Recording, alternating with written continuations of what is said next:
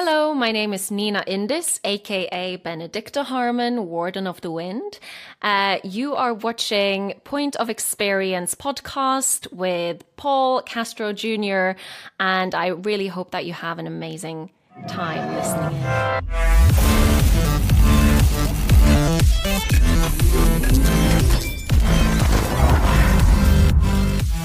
As you just wonderfully heard, we've got the spectacular Nina Yndis on the Points of Experience podcast here coming up in a few seconds.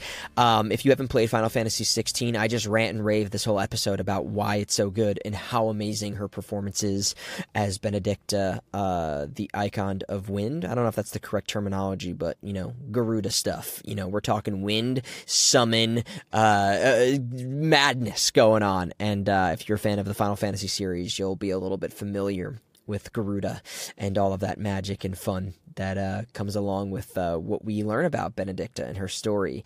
And it is one of the... Gosh, we're going to be really careful about spoilers here, so I'm not going to say too much. In the episode, we're very spoiler conscious. We don't spoil anything, so you can watch this even if you haven't played the game. But it's just so exciting to talk about this game and how much effort and work went into it by her and the rest of the cast and the team. Her scenes are truly some of the most,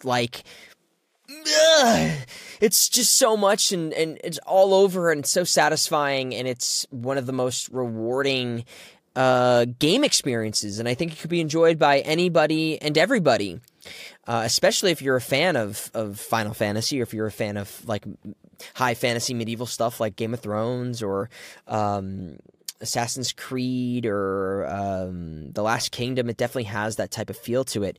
I've just been blown away, and to learn about her story, getting into acting and pursuing a career in this, and having worked on TV series like Peaky Blinders and doing musical theater and producing her own content, it's been really crazy to hear her journey and all of the exciting things that are to come. And hopefully more video game stuff, because this has truly been an explosion for her, and I think it should only be the beginning. I really, really, really want to see her do more stuff. So before we get to the episode, make sure you like and subscribe, and you do all that stuff. Leave a comment, rate us on all of the podcast platforms. It lets more people see it and hear it, and gives me a little bit of a push to want to keep doing these. I do them anyway, but it's always nice to be like, everybody watch and listen to this, because I'm hoping that these episodes are helpful. So let me know if they are. And if they aren't, you can do that too. I got thick skin. Here we go. Nina Yndis on the Points of Experience podcast. Enjoy. But Nina, I'm so serious. I know we were just talking about this a second ago, and I wanted to save it for the start of this podcast. I've been playing 16, and let me see. I am a huge Final Fantasy fan. I mean, my whole room surrounded by Final Fantasy memorabilia. It's just everywhere. Wow. Was that Jill? Sephiroth. No, that's Sephiroth, no. Though I could see the hair. Oh, I see. I thought, the hair looked similar. I need to get the 16 merch. I've ordered the Torgal, so it's on its way. Oh my god, I just received my 16 merch in the post. You did? Yeah, and I got a statue of Ifrit and beautiful little pins. I've got a pin of Garuda. It's amazing. Did they come out with a statue of Garuda yet? No, but I have inquired. Oh, gosh. I have inquired. So hopefully statue of Garuda will come, because that needs to go on my mantelpiece. But yeah. Life size. What about one of the what they had at the event? Would you get one of those size of Garudas to Yeah, I might have to ask the upstairs neighbor if it's okay. We kind of make a hole in the ceiling so that there's space for the head, because it's so big. But yeah, definitely I would. That would be so cool. Garuda is one of my favorite summons of all time. I played 14. I've played every Final Fantasy, and I've beaten I'm a completionist, but 16 is something that I was so excited for when they first dropped those first trailers. I was blown away. I'm a huge medieval fantasy fan, obviously the Game of Thrones influences and everything, and there's just so much. The thing about this game that I was so blown away by is that Final Fantasies notoriously have this very high fantasy JRPG, for lack of a better term, appeal to people. So there was kind of an audience that existed for them. But with this game, I feel like the audience is now branched to everybody and everything because it's so much of what everyone likes. Yeah. And it feels like such an intro into the series. And getting to go to the event where I got to meet you, and you were so kind, and I knew that you were just a wonderful person from the moment we just started talking. Meet you. It was lovely to meet you at the event. Oh, they put on such that event was one of the coolest things I've ever gotten to go to experience that energy and love for a series and for the excitement for this game.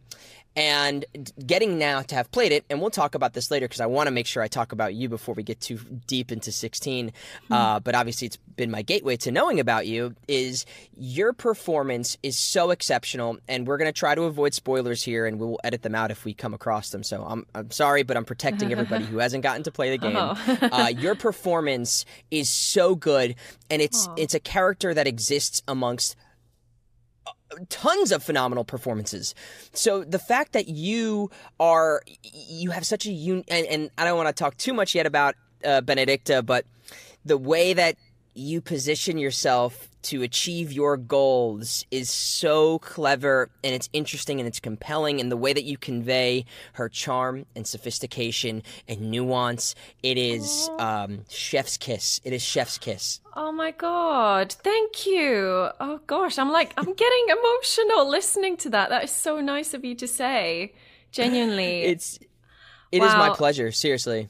I mean, I have to give a lot of creds to just amazing writing. Like, this character, she's so complex and so well-rounded and deep. There's so much more to her that kind of meets the eye in the beginning. And, it was such a meaty character to kind of get my teeth stuck into. So I have the writers to thank for that. And also, you as you know this as well, because you're a really, really seasoned voice actor, that we kind of give our performances in the booth, and then afterwards they are the ones that piece it together with the sound design and everything. So the team is to applaud as well, for making my performance shine. So yeah.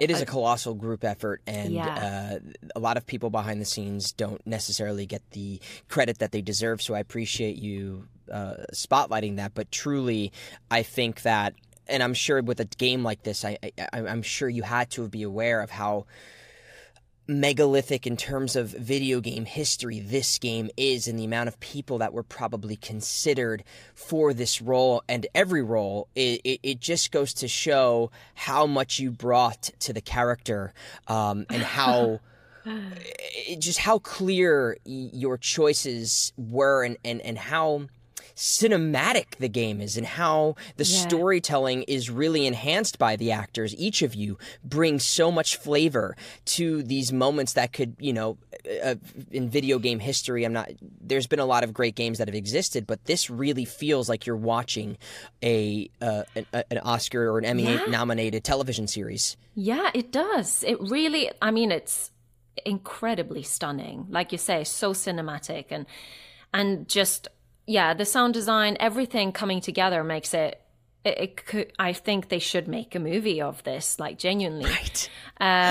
But it's funny that you say that, because when I was recording, I didn't realize what it was for. Like, I didn't know. Oh, really? Yeah. I didn't know what I was recording. So I had no idea, about the scope of the game. I didn't even realize the impact my character would have in the game. I just thought to myself, oh, it's another sort of recording, because, we don't get told what we record for very often. Like, you can kind of piece it together sometimes, but I'm not a gamer. I don't really play video games. I had a very small part in Final Fantasy XIV, but I didn't piece it together. I didn't realize that this was another Final Fantasy game when I was recording it. Wow. So until the very end of the recording session. So, in the end, they were like, so Morgan and Ollie, they were the ones who were directing at the end of the recording sessions. And they were like, Nina, are you aware of what this is? I was like, no, because you never told me what it is. Like, how was I supposed to know? And they were like, okay, so, it's Final Fantasy 16. And I was like, oh, yeah, cool. Yeah, I've heard of Final Fantasy. So naive. I was so naive. And they were like, yeah, so your character, she's one of the dominants. It's a big deal. And I didn't really think much more of it afterwards. I was like, yeah, okay, whatever. And then, the game gets announced, the cast gets announced. The game was announced like before that, but the cast gets announced, and then a lot of my cutscenes have like this preview in February, and suddenly my social medias are, exploding with people tagging me, and I'm like, what is this? And I see it's Benedicta, and I'm like, wow, this is much bigger than what I thought. And that was when I first realized what a huge deal it was. Yeah, I know people had been telling me, yeah, Final Fantasy is huge, but it's sometimes it's like you don't believe it until you see it yourself. And I was kind of in a bit of that mindset. I was like, I don't know, we'll see. And then suddenly it explodes, and I'm like, whoa, okay.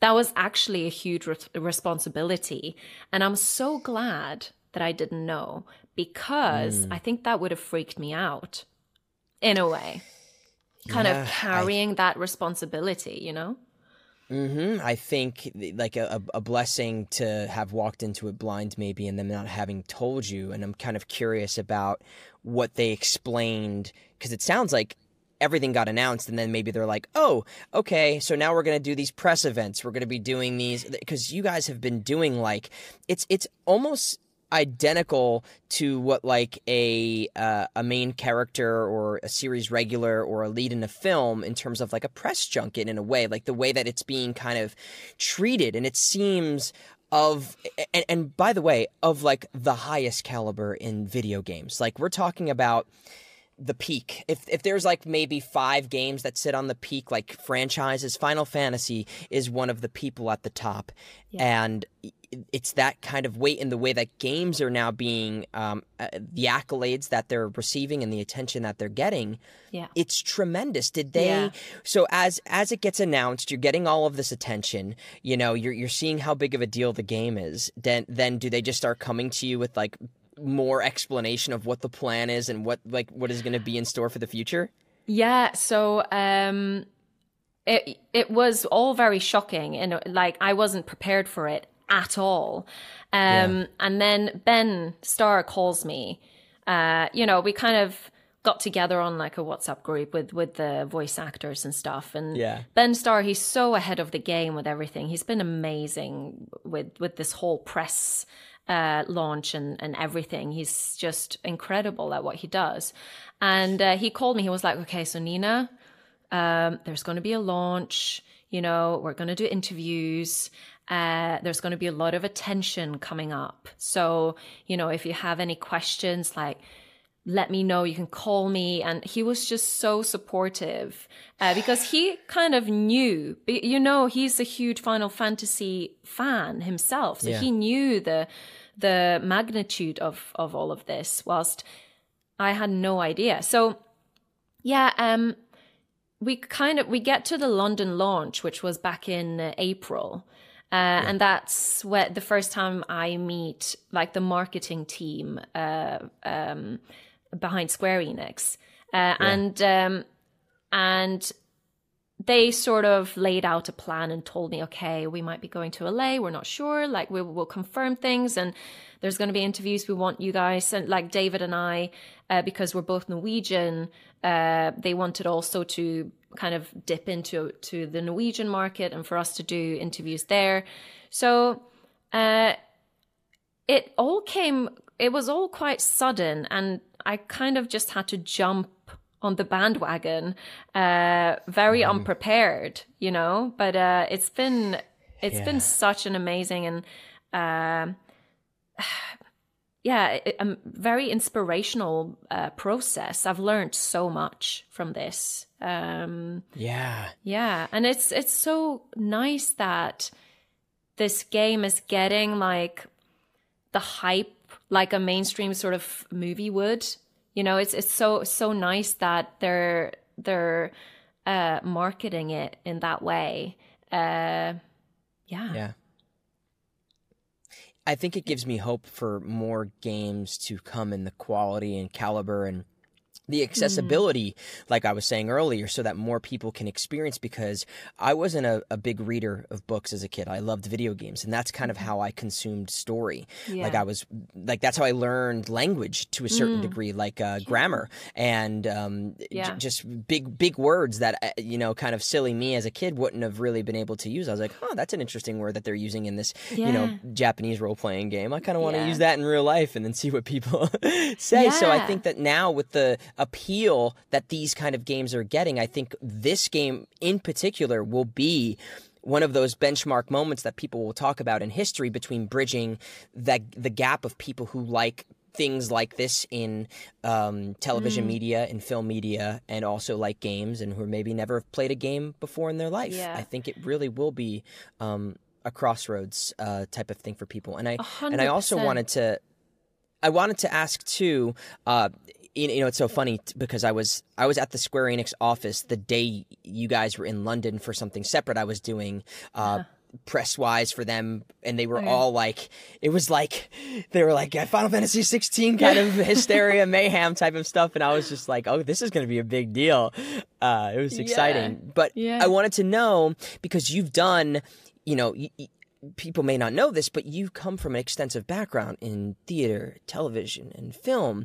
And was it surprising that, because I've also come from that similar background, to see that this game, and I'm sure you've done voiceover before, to see that was kind of the thing, and not that this necessarily quantifies the experience or what matters, but from an audience appreciation perspective in terms of you, was it interesting to see that this voiceover video game was the thing rather than like Peaky Blinders or, and I'm sure you got attention from that, but in the colossal way that people are really receiving this right now? Yeah, it again, like, it's such a new world to me. I never expected this from any video game that I have voiced. And it's so heartwarming. It's so amazing. I think, like what we're talking about, I think video game is like the future of storytelling. Film and TV has been with us for many, many years. In a way, the video game industry is very new, but it's already beating the film industry, like, worldwide. It's now bigger than anything, and it's just going to continue to grow. So, I'm both surprised but also not surprised in a way. Like, I never expected to get so much attention for a role after a video game, just because, like, half of the time I don't know what it is that I'm recording. Like with I did Assassin's Creed Valhalla, and I guessed what the game was because, we had to scream Valhalla a lot. Like, so it's obvious, It makes it a little easier to... It makes it a bit easier to sort of understand, know what the game was. So, but most of the time I have no idea. Sometimes the games come out and I get a friend kind of message me being like, I think I just heard your voice in this game. Like, were you this character? And I'm like, probably, maybe. Yeah. So yeah, it's so nice to see that a game like this, which has got such an incredible epic story, is getting so much attention. And also what I personally really love about 16 is that they have a mode for beginners like me. So I got to, I just heard your cat. It's so cute. Oh gosh, he's like, I want to beat up the other cats. I want some attention. Anyway, anyway, go on. It's just they're just so cute. So where was I? I started thinking about the your immediate cats attention. now. Oh gosh, I know, but the oh gosh, these cats. The they media figure out a way to attention. ruin everything. Yes, the media attention Oh and yeah, that it was and so if you're like a newbie in the video game kind of world like I am, you can still play this yes. game on like a easier mode, which I got to test out at the London launch. So I got to play, some of my own scenes, which was both weird and amazing. In the lowest mode, so I felt like I could get through the story with just Yeah. pressing one button. I don't know. You can kind of choose the levels you want, but it's so nice because it introduces a game franchise that might seem very intimidating and overwhelming for new people, but they can dive into it fresh. Yes. So that is what's really amazing, I think, about this game. I think it's wonderful that they're creating these levels of accessibility for people. So if you want it to be more difficult or complicated or nuanced in that way, that's wonderful. There's gamers. Everybody has different levels of the gaming experience, but the story is so good. And RPGs really, while a lot of them are focused on their action element or the gameplay element, story really is the driving force. And it's... I think it's wonderful that anybody, regardless of their experience, can find a way to allow this to be enjoyed for them. And even the gaming, understanding a gameplay mechanic as complicated as something like this can, as you can craft it to be. I think that's so amazing, and I'm so glad that they're doing that more. And we're talking about the same game, the people who did Devil May Cry and Kingdom Hearts. Like, these are very complex gaming systems that you can then customize to work for whatever skill level you're at. So that's just really amazing. It's amazing. It's so interesting. You never play. Sorry, I know there's like a half a delay here, so if I jump on you, my apologies. What were you going to say? Yeah, no, go for it. Go for it. No, I was going to say it's interesting that, you never played video games, and yet you have this understanding already of kind of maybe it's being removed from it that allows you to focus more on the acting part of it, which makes me curious to, like, childhood-wise, like, what was your background? You grew up in Norway. Were you always interested in theater and performance? Because I saw you went to musical theater school. So when did all that get introduced to your life? Or were you kind of like someone who fell into it and you were going to pursue other things because you were into sports, or you were rambunctious? Like, where did you find your thread to getting into musical theater, at least first? Oh, well, that sort of love for singing, I guess, started when I was like 4. I watched an opera of Carmen. You know, the opera Carmen is like 4 hours long. I watched the entire thing when I was 4 years old. And then after that, I was like to my mom, I'm going to be an opera singer. To her detriment. It didn't work out. I never became an opera singer. But no, I think I was very active, like, as a child with theater and dancing and singing, piano. I play piano.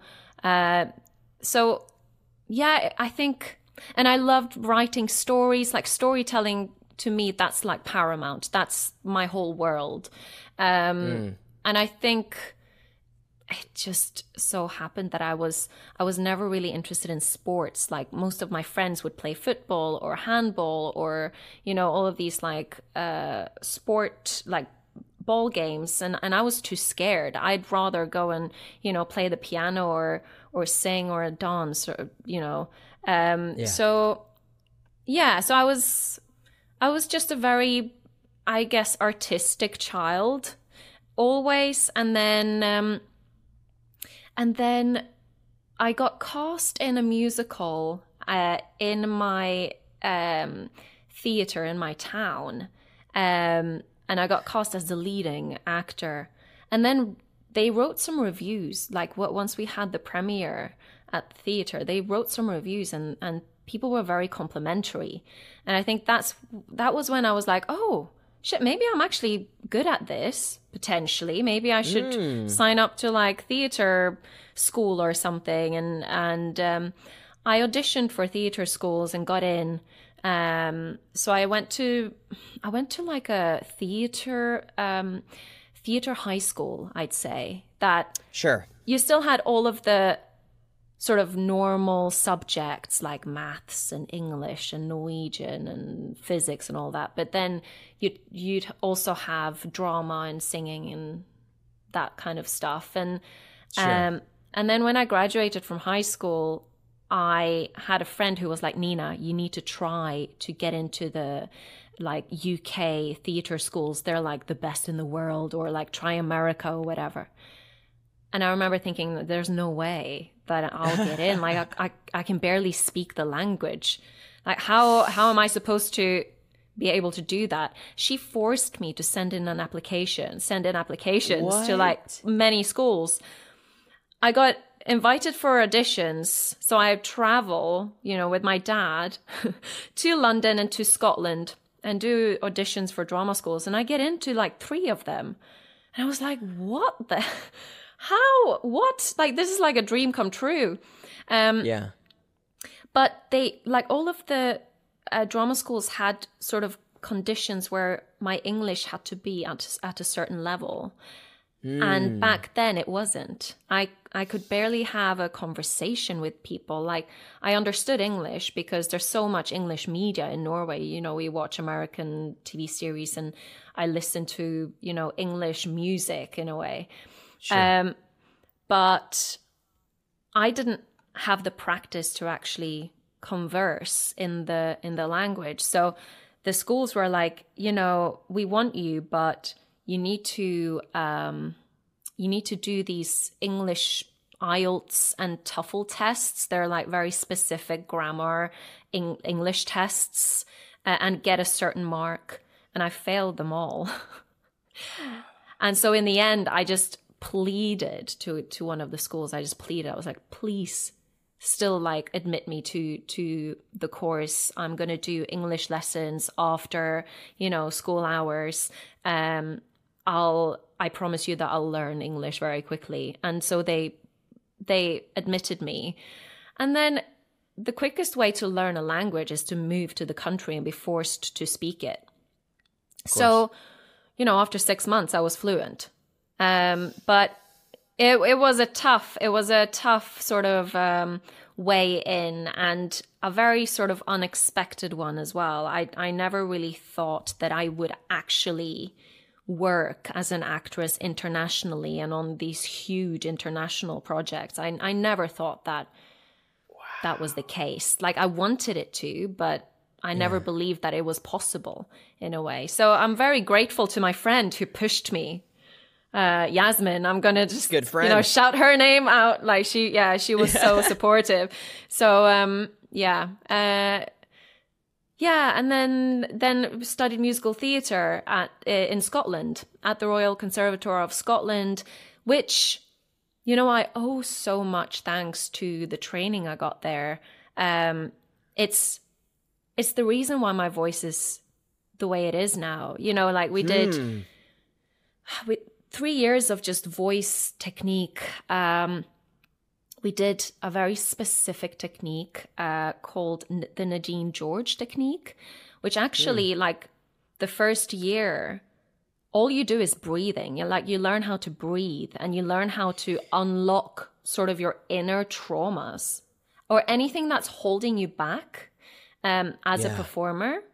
So I remember the first year was quite traumatic, and it was like basically like therapy sessions where you're unlocking your inner blockages and emotions through voice work and breathing. And then it wasn't until like the second year that we started doing speech, and obviously it was Shakespeare, and you start experimenting with different levels of your voice. And something just happened. Suddenly my voice just dropped into my body and sort of resonated. Really? Yeah, it was crazy. It was like one voice session, like a voice class, and then my voice just dropped into my body. And I wasn't speaking up here anymore, like my voice was really resonating in my entire sort of like body. And then after that, I just had this incredible range that I had never had before. So I feel like I owe a lot of thanks to my teachers at drama school, because now I'm getting hired a lot to do, you know, voiceover stuff, and there's a lot of screaming. You need to have a huge range, as you know. So like, it's so important to do the training beforehand. And understanding of your instrument and how to properly and from a health conscious way use it. It's interesting you went to musical theater school. So what was the goal then? Did you think you wanted to be on Broadway or the West End in musicals? Was TV and film still... I mean, because I'm assuming voiceover wasn't even kind of, for me, it wasn't like, I was like, that kind of was something that came later. Yeah. But what was the goal or the vision, having come from the musical theater background? And then how did that transition into, I guess, getting those opportunities that eventually you wound up having? Yeah. So, you know, honestly, I didn't really have a plan at all. I just went to Scotland. I was so happy. I was so happy that I got into like a musical theatre school of that like prestige. And I was kind of like, yeah, sure, let's go for it. The thing is, I'm not really suitable for musical theatre, I think. There are some musicals that I've auditioned for that I probably could do. But like, I sing and stuff, but I'm not your usual musical theater performer at all. And so I kind of figured that out throughout my 3 years there, that my strengths were actually in acting more so than, dancing. I can sort of dance, but I should never be hired as a dancer. And recently I did get hired as a dancer, and it was the most embarrassing thing I've ever done. But you know, for what? Oh my God, it was for a TV series. I don't even want to mention it. It was so embarrassing. Okay, we'll avoid it. That's hysterical. yeah, I don't want anyone to see this. But you know, on my CV, I have like dance on my CV, but I'm definitely not an expert. I will never do the, you know, big Broadway shows that requires like tap dancing and incredible skill. Like, I just can't do that. Yeah, and my singing voice is very much sort of like poppy, a bit edgy. So it's really difficult to fit me into a specific sort of category. That's like me too. I'm like musical theater wise. For me, when I was auditioning for a lot of that stuff, like there was a very few ones that are like rock and roll themed, where I'm like, okay, maybe I can do that, but I'm not gonna do, you know, Les Mis, or I'm not gonna do any of that stuff. But I did get to see your short film, because I do a lot of research on people, and you have that one short film where it's like you on your Zoom call, right, and you're doing all that singing, and you do have a great voice though. You have a really great voice. Oh my God, the hashtag Frozen. Did you watch that? Yeah, Frozen, That is so funny. You watched that. That was like a little lockdown kind of thing. Yeah. No, I do sing. And I love singing. It genuinely gives me so much pleasure. I'm just not sure how much pleasure it gives to the listener. but oh gosh. I will continue to sing no matter what. Yeah, I'm the same. It's really difficult to fit me into to a musical theater genre. And there's some musicals that I absolutely love, like Les Mis. I would love to be able to do that. But chances are it might not happen. Like, maybe one day a miracle, you know, will happen and I'll get offered a role. But I'm more realistic than that. So, so I guess I kind of knew that acting was my strength. And I had done some films and some TV in Norway before I moved to the UK.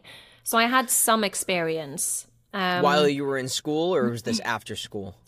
Yeah, so whilst I was at school, how old was I? I think my first movie, I was 16 years old. Okay.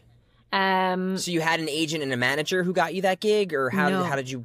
No, okay. Yeah, no. So in Norway, it's only a new thing now that people are repped by agents. But the Norwegian film and TV industry is quite small. So, you kind of deal with casting directors and producers directly. And everyone sort of know of each other. So back then I had no clue. I was offered a role in a film, and then I was just dealing with contracts directly, which, I definitely didn't get a very good deal. And I'm very grateful for my agents Got now. pizza?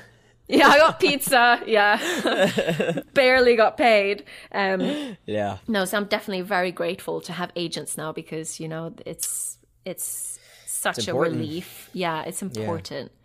But it wasn't, I didn't have an agent then. And also after graduating from drama school, it took me a while to get an agent, because no one really knew how to place me, because I'm Norwegian and Polish, and like my accent was a bit stronger back then.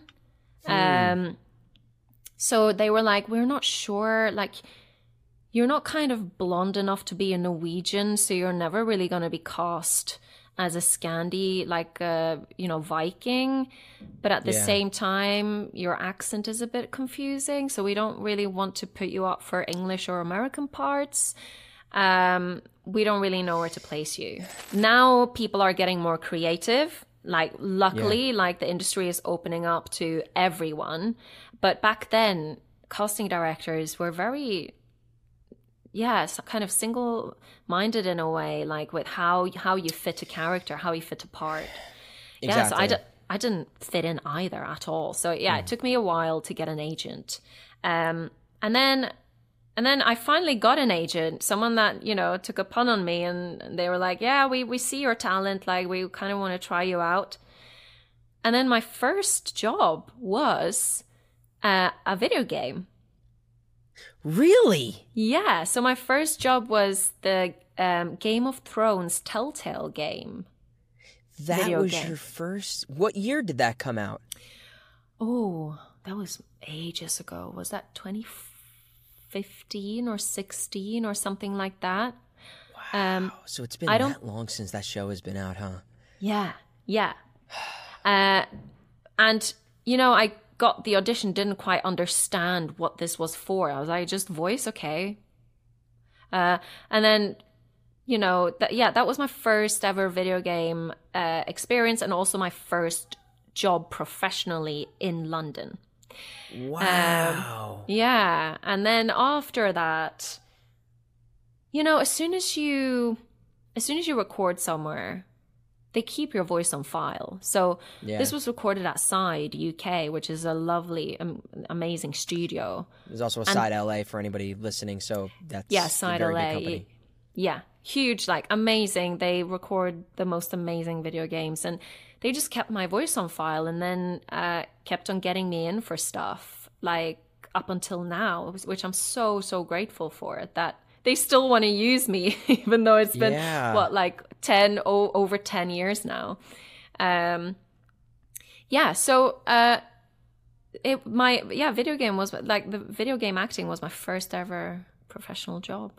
That's so crazy. And I mean, how full circle from this stage in your life to see that was the first thing. So when did the first TV, well, because you said you had done TV when you were younger, but what about in UK, kind of the first, because you had worked on some, and obviously I don't really know many of the BBC series, but I saw that you were on a very popular series that's on the BBC, and then you obviously did Peaky Blinders. Like, when did all of those come about, and were those just kind of like you eventually got your agent and you just kind of scored on the audition?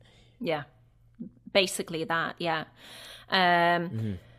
Again, which is why I'm so grateful to have an agent, because they can get you in the door, and they know how to pitch you. I got, a very small role in Peaky Blinders, but that was kind of what excelled my career in a way.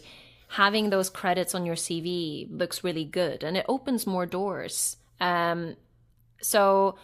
After Peaky Blinders, I got more opportunities, more auditions, very often Eastern European, which I still get very often, Eastern European roles. Yeah. The au pair you played, I think that you were Eastern European, right? Yeah. Okay. Yeah. That was called the midwife, Eastern European. Actually, she was supposed to be from Hungary. Okay. I'm not quite sure how much I nailed the accent, but we did some accent lessons for that. It's really funny. I mean, you know, you go for an audition, and sometimes people, I guess it's maybe difficult to hear the difference between different like European accents, maybe. But I've had some situations where, you know, it says I'm Polish on my CV, and then they're like, "Oh, so do you speak Romanian then?" And I'm like, "How?" And you know, two separate things, widely separate things, and you know, I'm not going to say no in an audition. I just want to get the part, so I'm like, yeah, I'll figure it out. I'll figure it out, yeah. So yeah, but again, I don't know how you feel, but I feel like it's part of being an actor to be able to try different accents and play different roles from different places. Like it's fun for us to explore that, right? Yeah, I mean, very recently I've had multiple things where it's various UK accents. So, you know, estuary or the North London accent. I have like a couple of things that I've been doing recently where I'm doing a British accent, and it's like imperative to me as the actor to try and like dive into the nuance. So like I'll sit on repeat and either like listen to like, you know, an actor that has like that same accent and or various actors and just try and pick one and just get that groove. And it helps. Like there was a character I had auditioned for. I had a callback for it recently, and it was the estuary accent. So I just listened to Russell Brand on nonstop because the character was kind of similar to him. And then there was there's this reality TV show where it's called like something Essex. It's like it's a really you know everything is Essex or something like that or you know exactly what you mean. It's just lost. Like it's left my brain right now. I don't know your opinion on it. Yeah, exactly. It's something like that. Yeah. Yes. Yeah. It's really kind of like it's the U.S. equivalent of Jersey Shore, and it's just like really guilty pleasure, I'm sure, for some people. Reality TV, I just couldn't bear much of it, but the accents were so authentic. And and then what the funny part is I went in and I had a real freaking authentic accent, and they were like, "It's too much." What? They were like, bring it back. They were like, you sound too much like that's so from interesting. The area. That's so interesting you say that, because I have that as well sometimes when I'm putting on an authentic Polish accent. You know, an authentic Polish accent will sound very much like this, and sometimes words you don't know what to say, and you know, like it's very, very like that. And sometimes they're like, it's too much, like no one's going to understand what you're saying. But we want the authentic accent, but like bring it back so that it's like TV friendly. And you're like, what?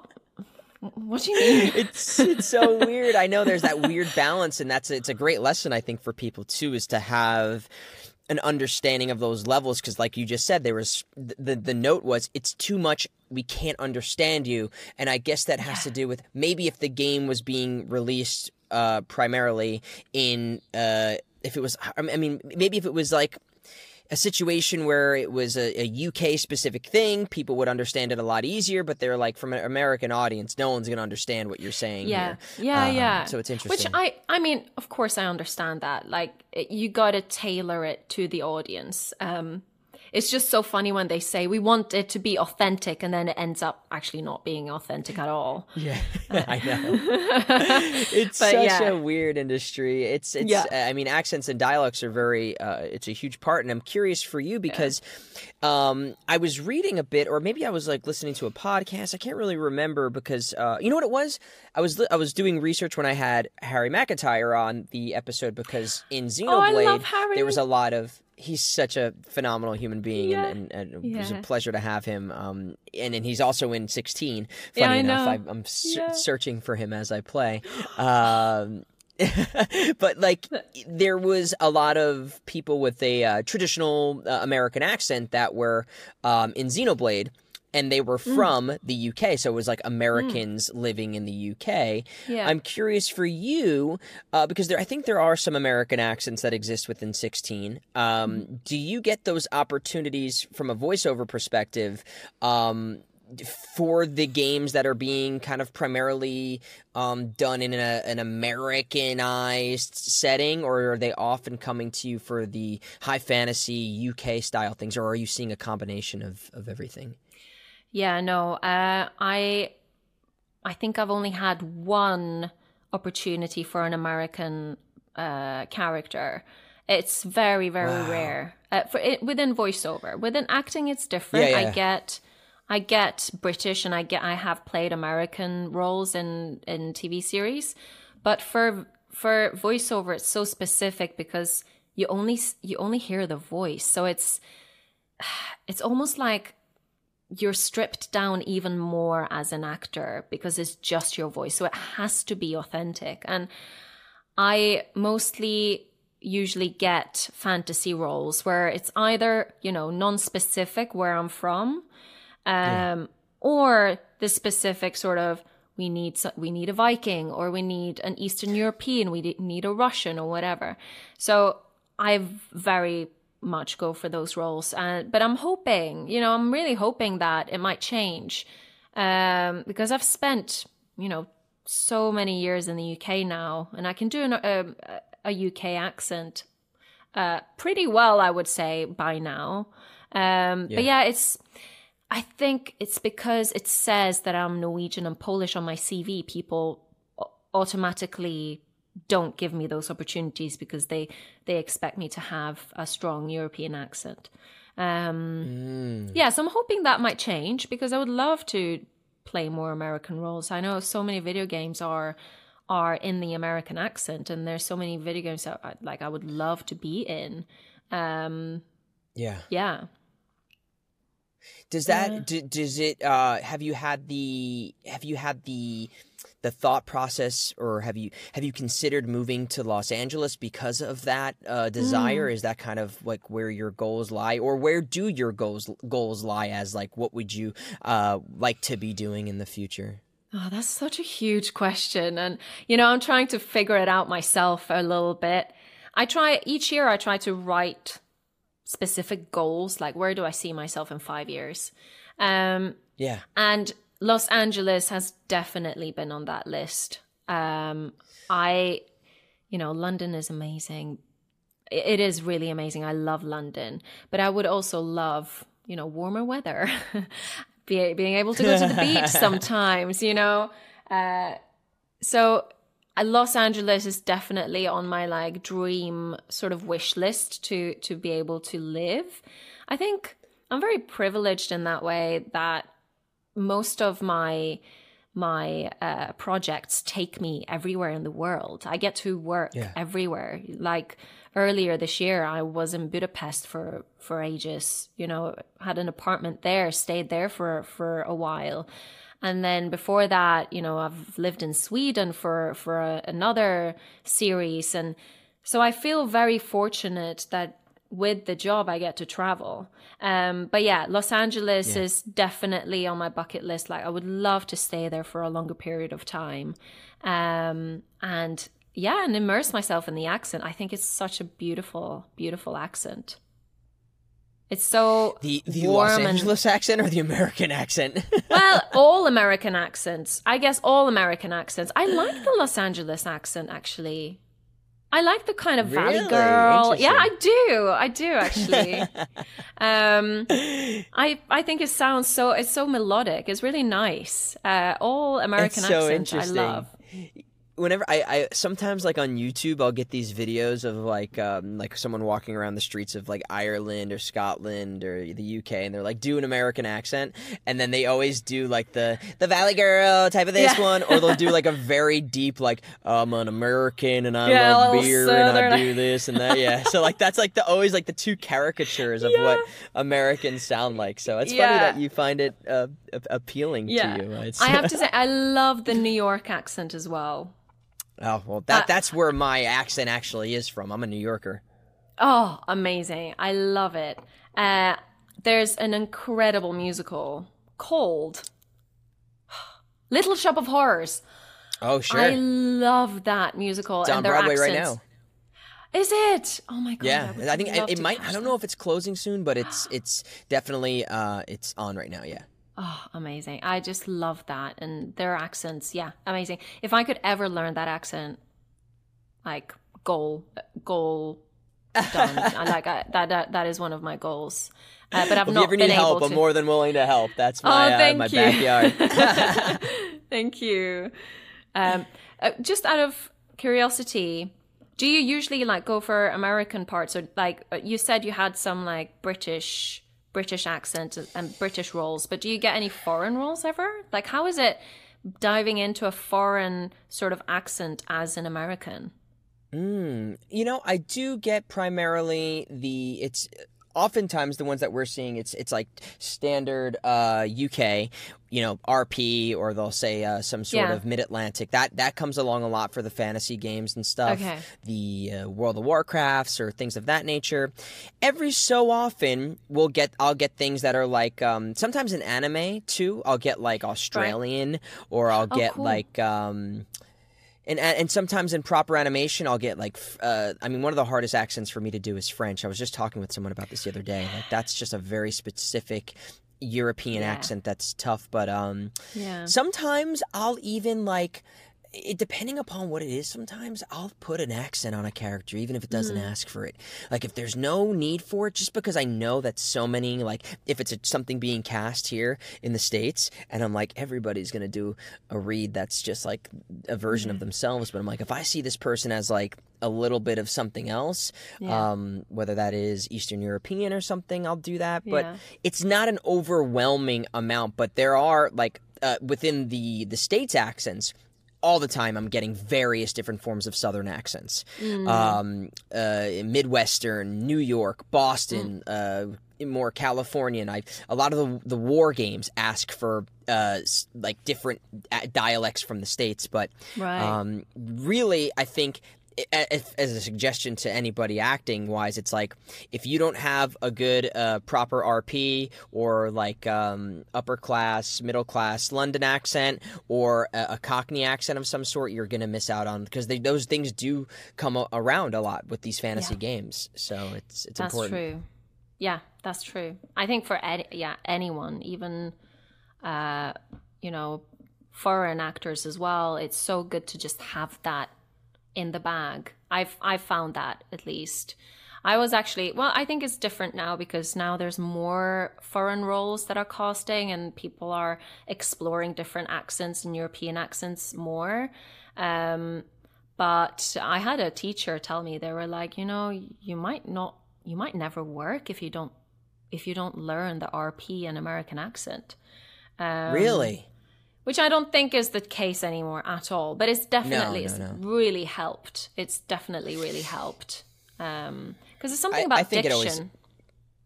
I think it just always helps to have more tools in your tool bag, so you have more opportunities regardless of what it is. If it's something different, I mean, like you said, you speak Norwegian and Polish, like that's going to give you an outlet for maybe commercial or audiobook that might utilize that in some capacity.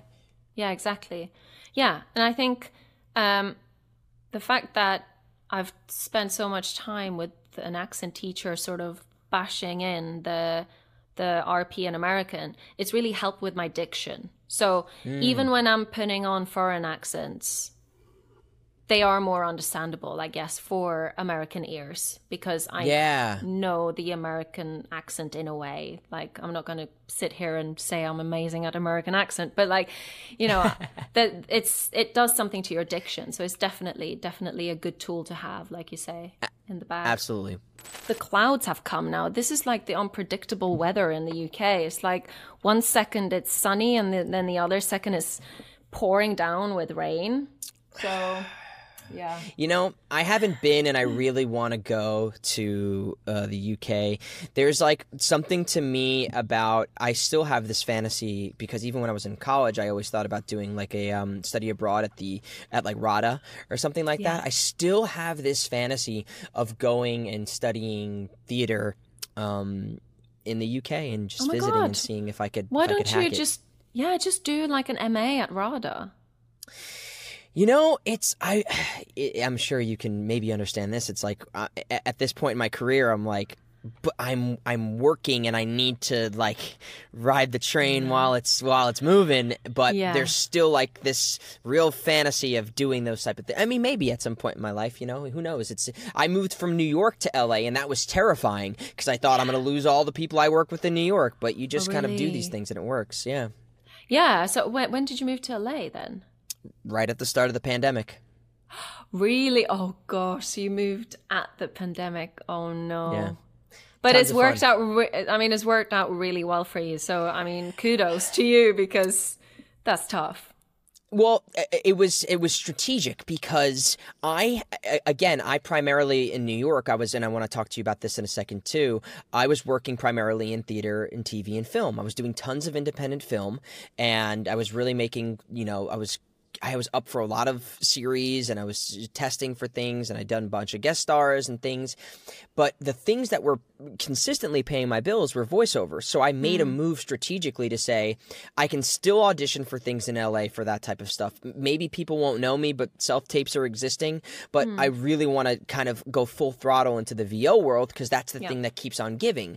So it was strategic in that sense. But to the point I want to ask you is, I know you have done a ton of independent film. You got to work on a film. I mean, would you consider it? Do you guys consider it independent film? Because you've also produced a bunch of your own short films, and that was something that I was doing. Like, this is probably 10 questions in one here, but like, would you have considered the movie you did with Idris Elba to have been an independent film? And what was what was that life working on those things and making your own short films? Because that's so fascinating to me, because you have your own production company and you're a producer. So where did all that come from? Yeah.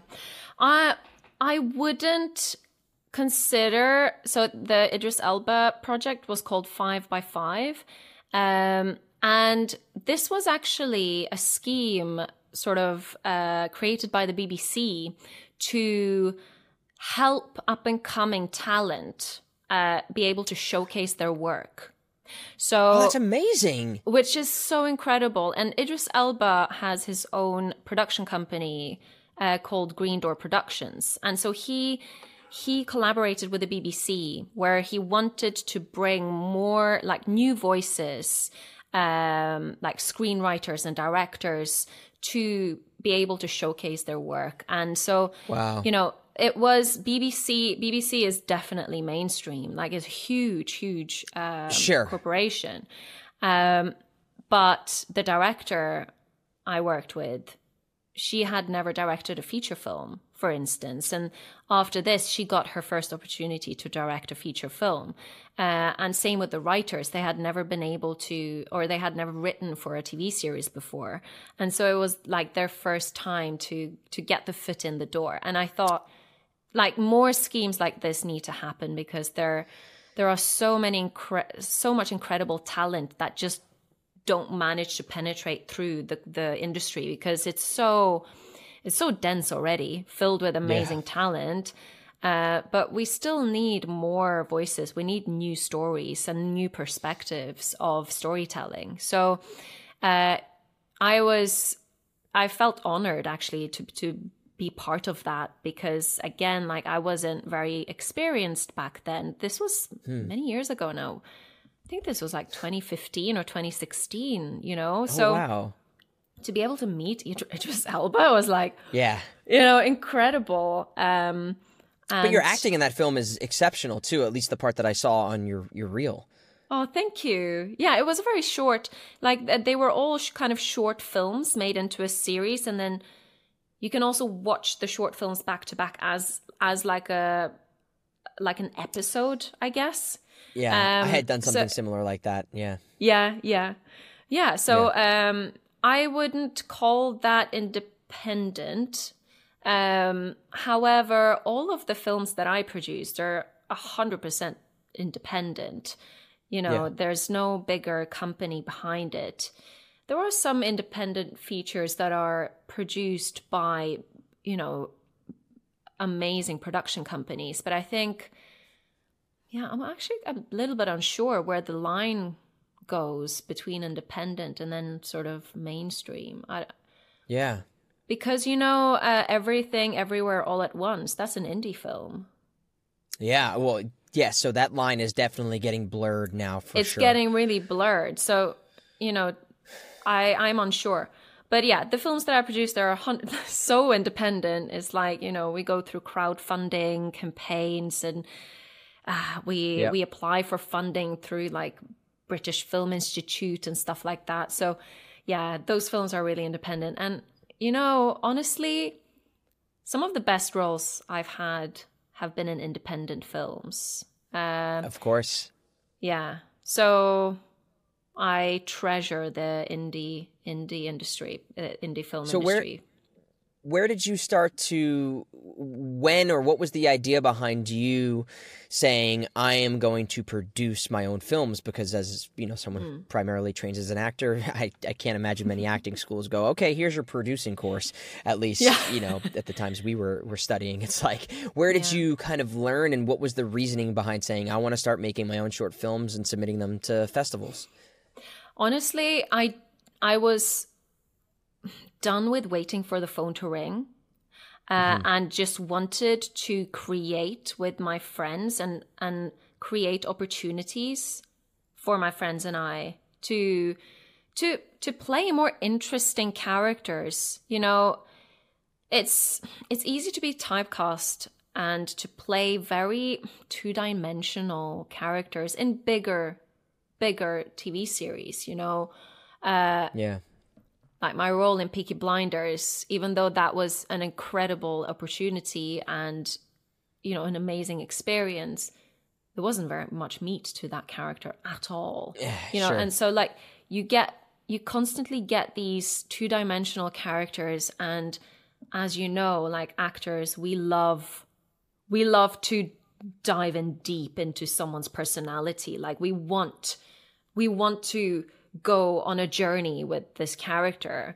So yeah, I was kind of done with just being cast in these two-dimensional Eastern European prostitutes. Like I always got these castings, you know. I was like, okay, I'm done with this now. I can do more than that. And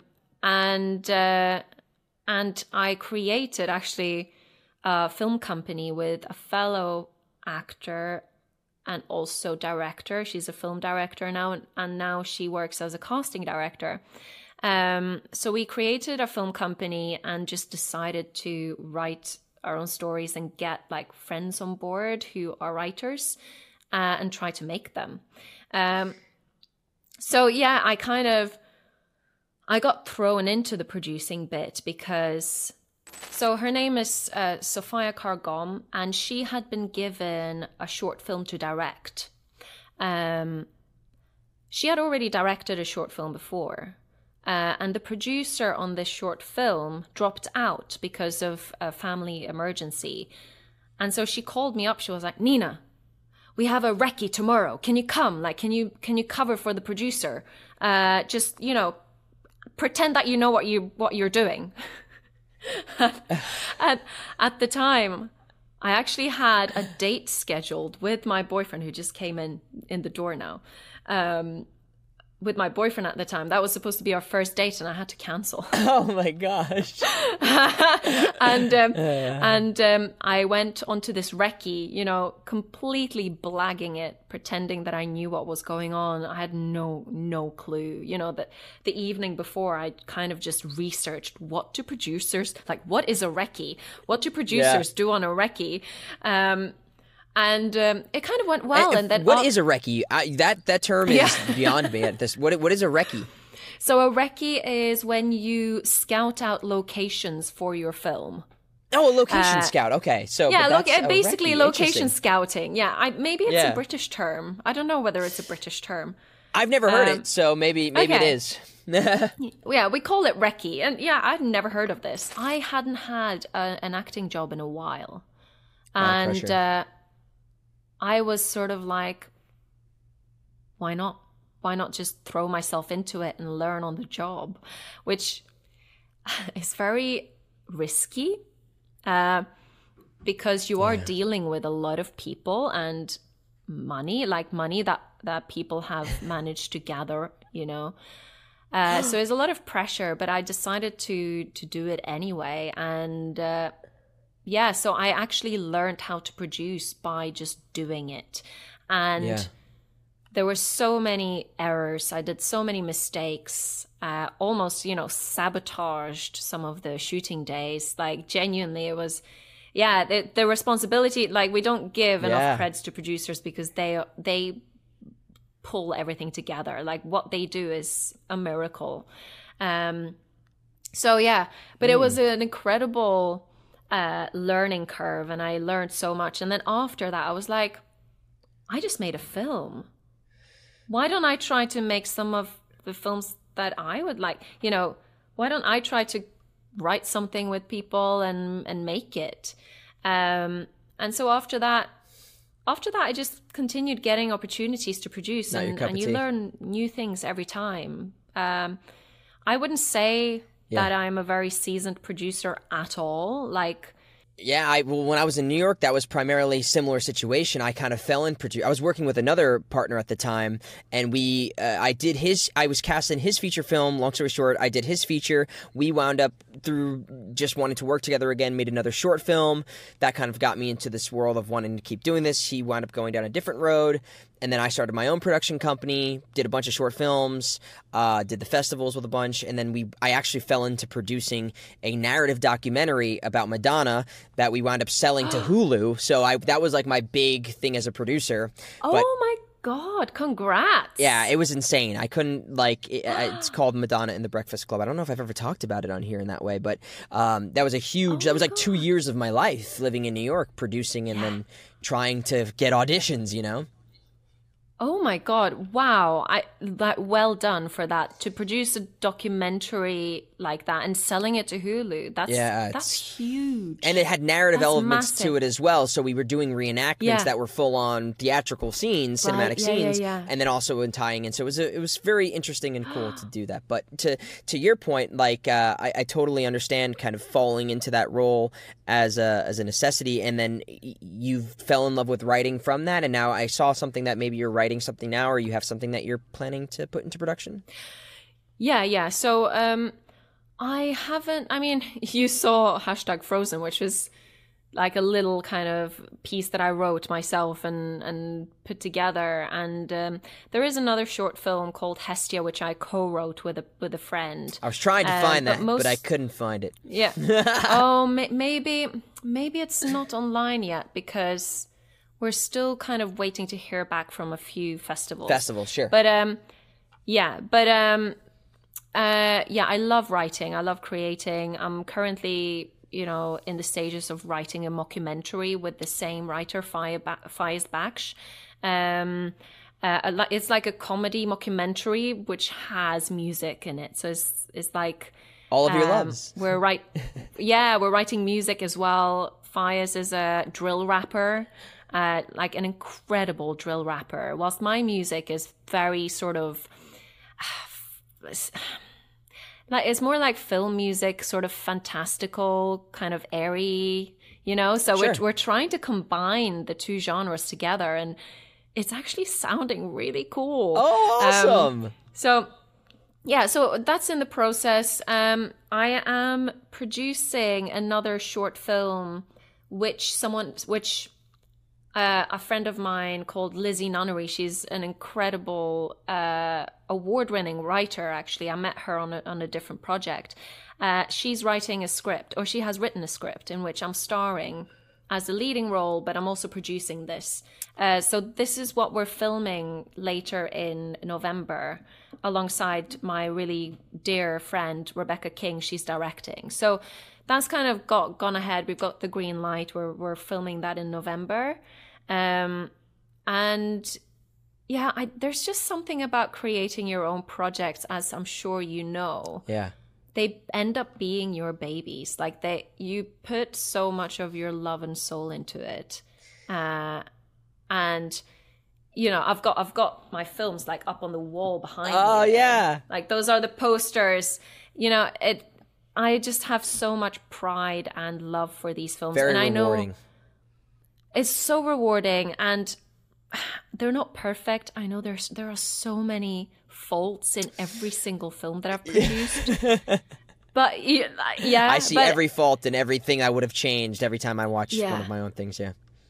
Yeah, but still, you just treasure them with your whole being. So it is definitely a source of creativity and work that brings some of like the most joy to me in my career. Yeah. And I intend to continue. Yeah, Wow. I really want to kind of dive into producing a feature film. Heck yeah. Hopefully next year. So yeah, that's the goal.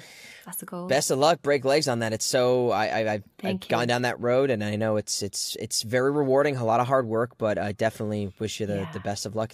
It'll be amazing. I would love to see your films. I would love to see them. Yeah, no, I can. Can you send me links? Yeah, I can send you links to both of them. And I'll send you links to mine. Heck yeah, please. I would love to see them. Yeah. I spent a good deal of my morning looking for them, so it'll have work will have paid off.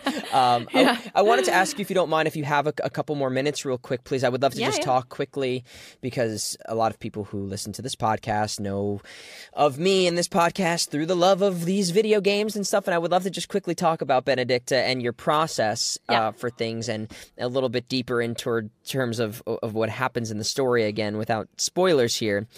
There are moments in this game where you truly, and like you said, you want to make your own things so you can have these really kind of fulfilling performances, and I feel like I have to imagine that was a very fulfilling role, because you really go through so many emotions, and without again saying spoilers here, there is a fight scene where we get to see you really express yourself. I'll say it that way. And it's very raw, and it's very real, and it's a full character arc in this one scene, and I just wanted to know about maybe your either process with that, or kind of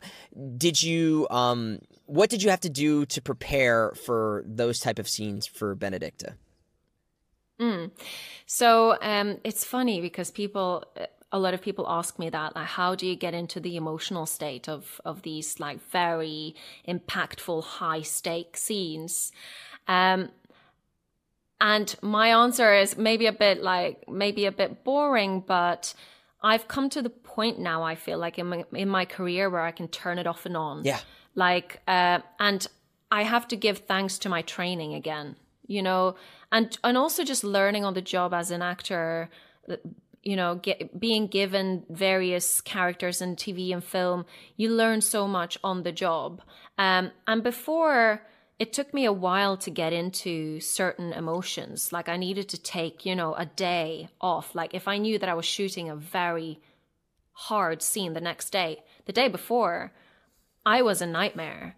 So, but now I think I've come to the point where I don't necessarily need that sort of emotional prep anymore. Yeah. I can kind of turn it on when I get in, which was really handy for Benedicta, because I was only sent the scenes a few days before. Yeah. As you know yourself, they're so secretive about scripts, so they only hand it out to you sometimes like the day before the recording. Yeah.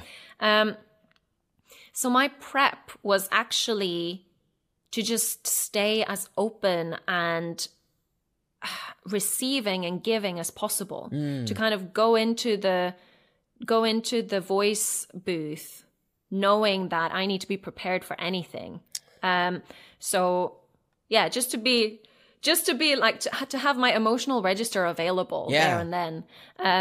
So yeah, my preparation was very quick like that because, I'd get sent the scenes the day before and I kind of had an idea, okay, we might have to go into high stakes here. So, and then what was amazing was that we had so much time to explore all of the scenes. And this is the first time in a video game that I've experienced having so much time and for them to be so generous with giving me the opportunity to explore. So, we try the scenes many different ways. And I also had the power to say, guys, I didn't like that. Can I try again? Or can I try it a different way? And as you know, many times it's just give us the line in 2 different ways. And then you kind of jump to the next line. Yeah. So you don't have time to prep. But most of the prep that I did, actually all of the prep that I did was in the booth already with the performance directors and Koji on the line. So it was an amazing experience, a very cathartic experience many times. Was it, sorry to interrupt, was it how much of it was like mocap, PCAP, and how much was it just being in the booth? We did. Well, I'm trying to remember back now. We started mostly without I think we did most of the face capture later on. But all of the scenes were face captured. All of us did face capture. So all of the scenes, I guess, we did with face capture. Yeah. And then I guess with the impact stuff, we did a few sessions that are only impacts, only sort of shouts and kind of fighting things. The reactions. What do you call it? Yeah, the reactions, efforts and reactions. Yeah, efforts. So we do 2 hours straight with just efforts. That doesn't really need the face capture for it. Sure. Yeah. Did you get to record with your partners at any point in time? Was there any cast records, or because it was COVID, right? I was so disappointed because I didn't get to record with anyone. Yeah. I know Ben recorded with Ralph and Susanna, so they did some ensemble recordings. But I was always left to myself. I was always left alone. And very often, actually, I think many times I was the first one to record my scene. So I didn't even have, Rolf's voice or sometimes Ben's voice to react to. Interesting. So I had Morgan and Hannah and Ollie sort of reading in the lines for me. The directors would read in, Clive's voice or Hugo's voice. And yeah, it was really funny, especially the scenes with Hugo without spoiling anything. But you can imagine that was it was really hard to keep a straight face. So most of my time with Benedicta was on my own in the booth. But in a way, I kind of loved that. Yeah, and you also kind of set the pace for everybody else, I feel like. So that's kind of a big responsibility that you would not have known about, but you really are, assuming they put your voice in for what they were doing, you're informing a lot of the choices that they would have made. And you, as the first on site, you have to kind of do a little bit of your own imaginative crafting of what is, and listen, bless everybody who is a reader and they do these things, and the voice directors and they do their best jobs, but it is a different experience than having somebody giving you the nuance of a seasoned actor, and so that says a lot more to me about your performance and how good it is. And I think particularly about a scene, and again without spoiling here, there's a scene between you and Sid. It's a little bit later on, but there's it's where you kind of hear about Benedicta's motives and story, and it's a little bit of I think one of a line that's said, and this is without spoiling, it's you say, I'm going to use my talents to my advantage. I believe that's the way it's said, and that whole back and forth speech in that area it's. I mean, I would have sworn that was recorded back to back with you two. You know what I mean? The way that plays off each other. It wasn't. No. Yeah, it actually wasn't. That scene is out, like that cutscene is out on YouTube. It was one of the scenes that they used for the previews, I think, back in February. Oh, great. We can talk about it then. Great. Yeah, so we can actually talk about that one. But yeah, I think I just wanted to give Benedicta's full truth, you know, like, and again, I have to give so much creds to the team because for half an hour in the recording session, they would just tell me what was going on. Yeah. They'd be like, okay, this is what's happening in the game. So they informed me a lot on what was happening to Benedicta. I did get like a character brief with her background and history, which I very much kept in mind when sort of forming her character.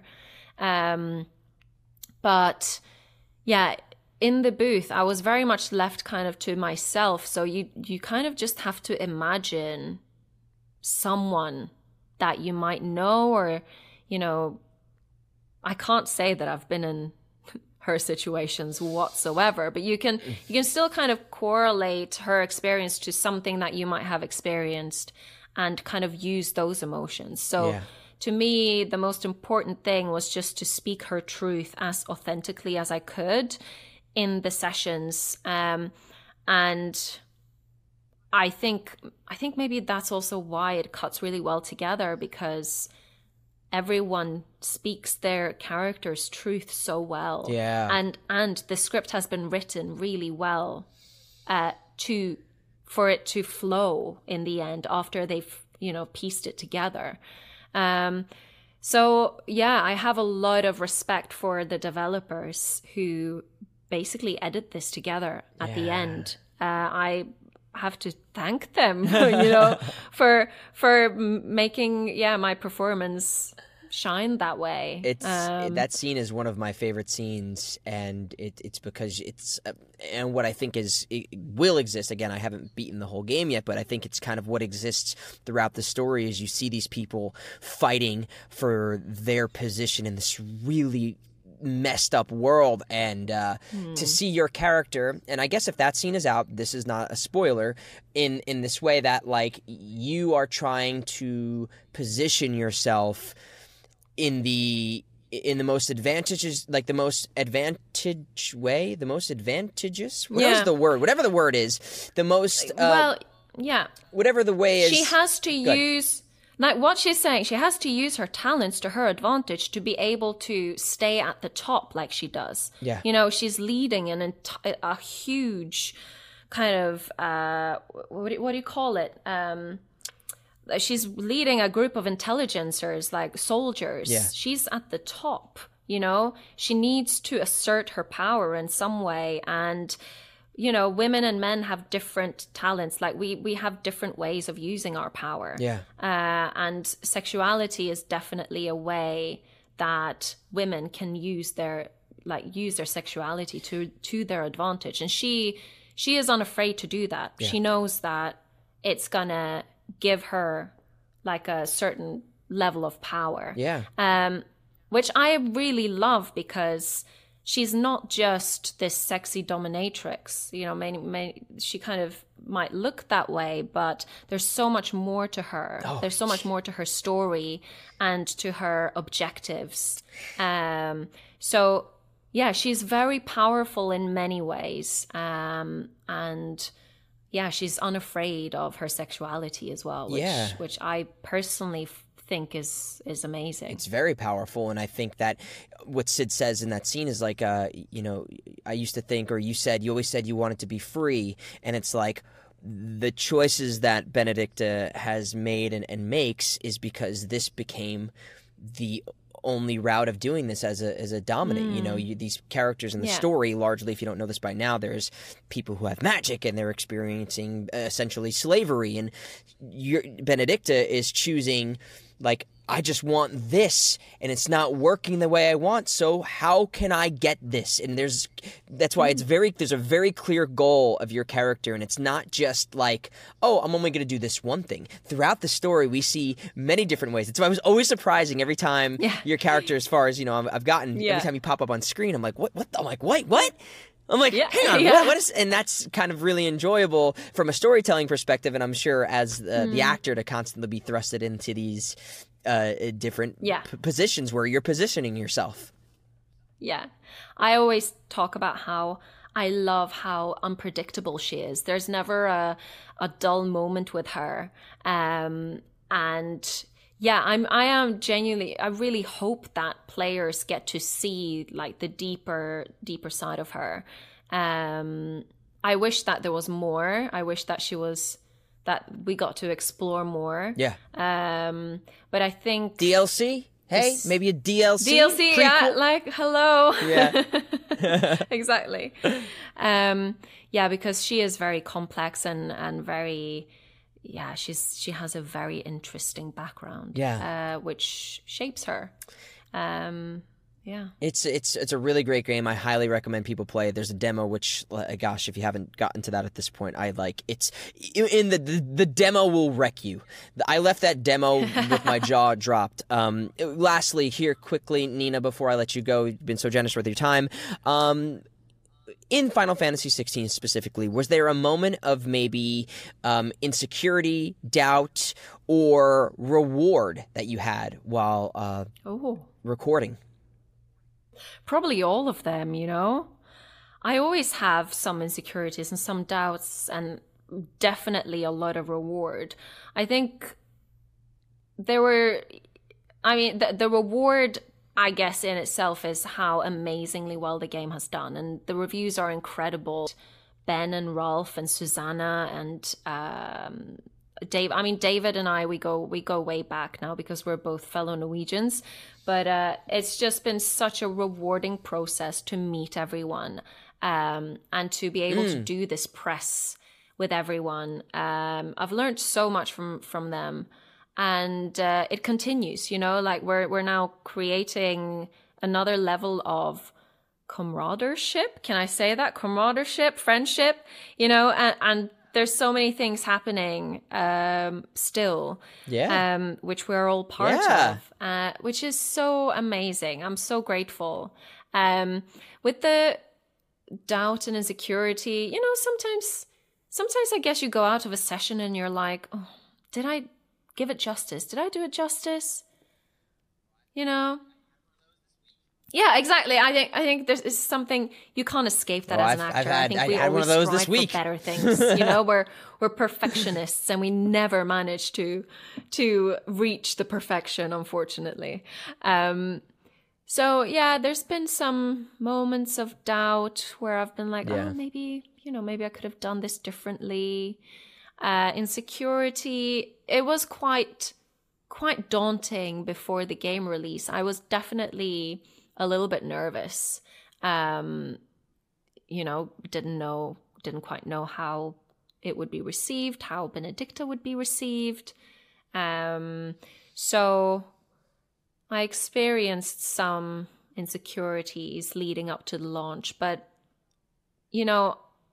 all in all, it's been an incredibly rewarding process. And one of the highlights in my career as a voice actor in video games, like 100%. So yeah, I'm extremely grateful for being part of it. I'm extremely grateful to you and the team for casting this game so amazingly and making the experience like I said earlier, when I'm not playing the game, I'm thinking about like wanting to play the game, which to me is like amazing. A wonderful indication of like how good it is.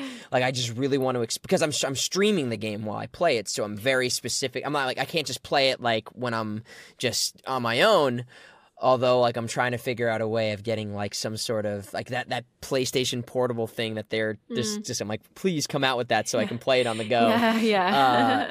But it really is a great game. The performances are astounding. Your performance is exceptional, and it's been one of the highlights of getting to play the game as much as I have right now. I truly have been inspired, and it's been gratifying as not only a consumer of somebody who loves these games and is extremely critical of them, but also as a fellow actor to admire your performance and everybody else's. It's truly breathtaking. So kudos and thank you and congratulations on everything. Thank you so much. You know, that means so much coming from you. You know, you're even more seasoned than I am in like voiceover, and it genuinely means so much hearing that from you. So thank you so much. And thank you so much for having me on your podcast and for creating this content. And I'm so excited to see your films. And you know, I'm not a gamer, so I most likely will not have played the games that you've been in. But I'm starting. I haven't played them all either. But I'm starting with 16. I have promised a lot of people that I'm going to play it myself. Maybe stream it. I don't know. Maybe we'll see. You should. That would be so fun. I would love that. I know. It's just such a time commitment. You know, like it is. It's not easy. Yeah, I travel all the time everywhere, so I just need to find, you know, the time to sit down and do it.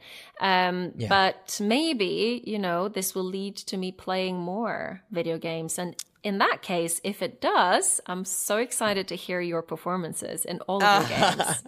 That's very, very kind. And I don't say it because I have to. I say it because I want to. And I mean that. That's the reason why I wanted to have you on the show. I was just, having played it, I was like, I gotta get Nina to come on here and talk about this. Aww. And it's been a real gift. So thank you for your time. Congratulations on everything. I can't wait to see more of what's to come. Is there any social media wise? I believe it's your name, and you pronounce it Nina Yndis, right? Yeah, that's how you pronounce perfect. It yeah, Nina Yndis. Yeah, it's at Nina Yndis. Yeah. Okay. All of my social media handles. Find anything. Yeah. All of my social media handles are the same. Everybody, please. Great. So everybody, please go and give Nina a follow. And if you haven't played 16, you need to. Like I said, get that demo downloaded because it will hook you. It will destroy you in all of the great ways. Thank you so much for coming on. It really was a pleasure. Seriously. Thank you so much. Thank you so much for having me. And just like that, that is our episode with the fabulous Nina Yndis. I truly mean it when I said that I was playing this game, and the second I saw her performance, I knew I had to have her on. It's so crazy how this type of game can introduce you to a whole new way of experiencing story. I really feel like it's following in the footsteps of great games like The Witcher and combat styles of things like Devil May Cry. But really a story that I think is universal and also appreciative by fans of fantasy and RPGs. It's just such a good story, and it really pulls on your heartstrings, and it makes you want to root for people. And it's got cute dogs, and her character Benedicta is absolutely a standout highlight. I can't recommend it enough. And she is just an amazing, wonderful person who I can't wait to see and hear more of.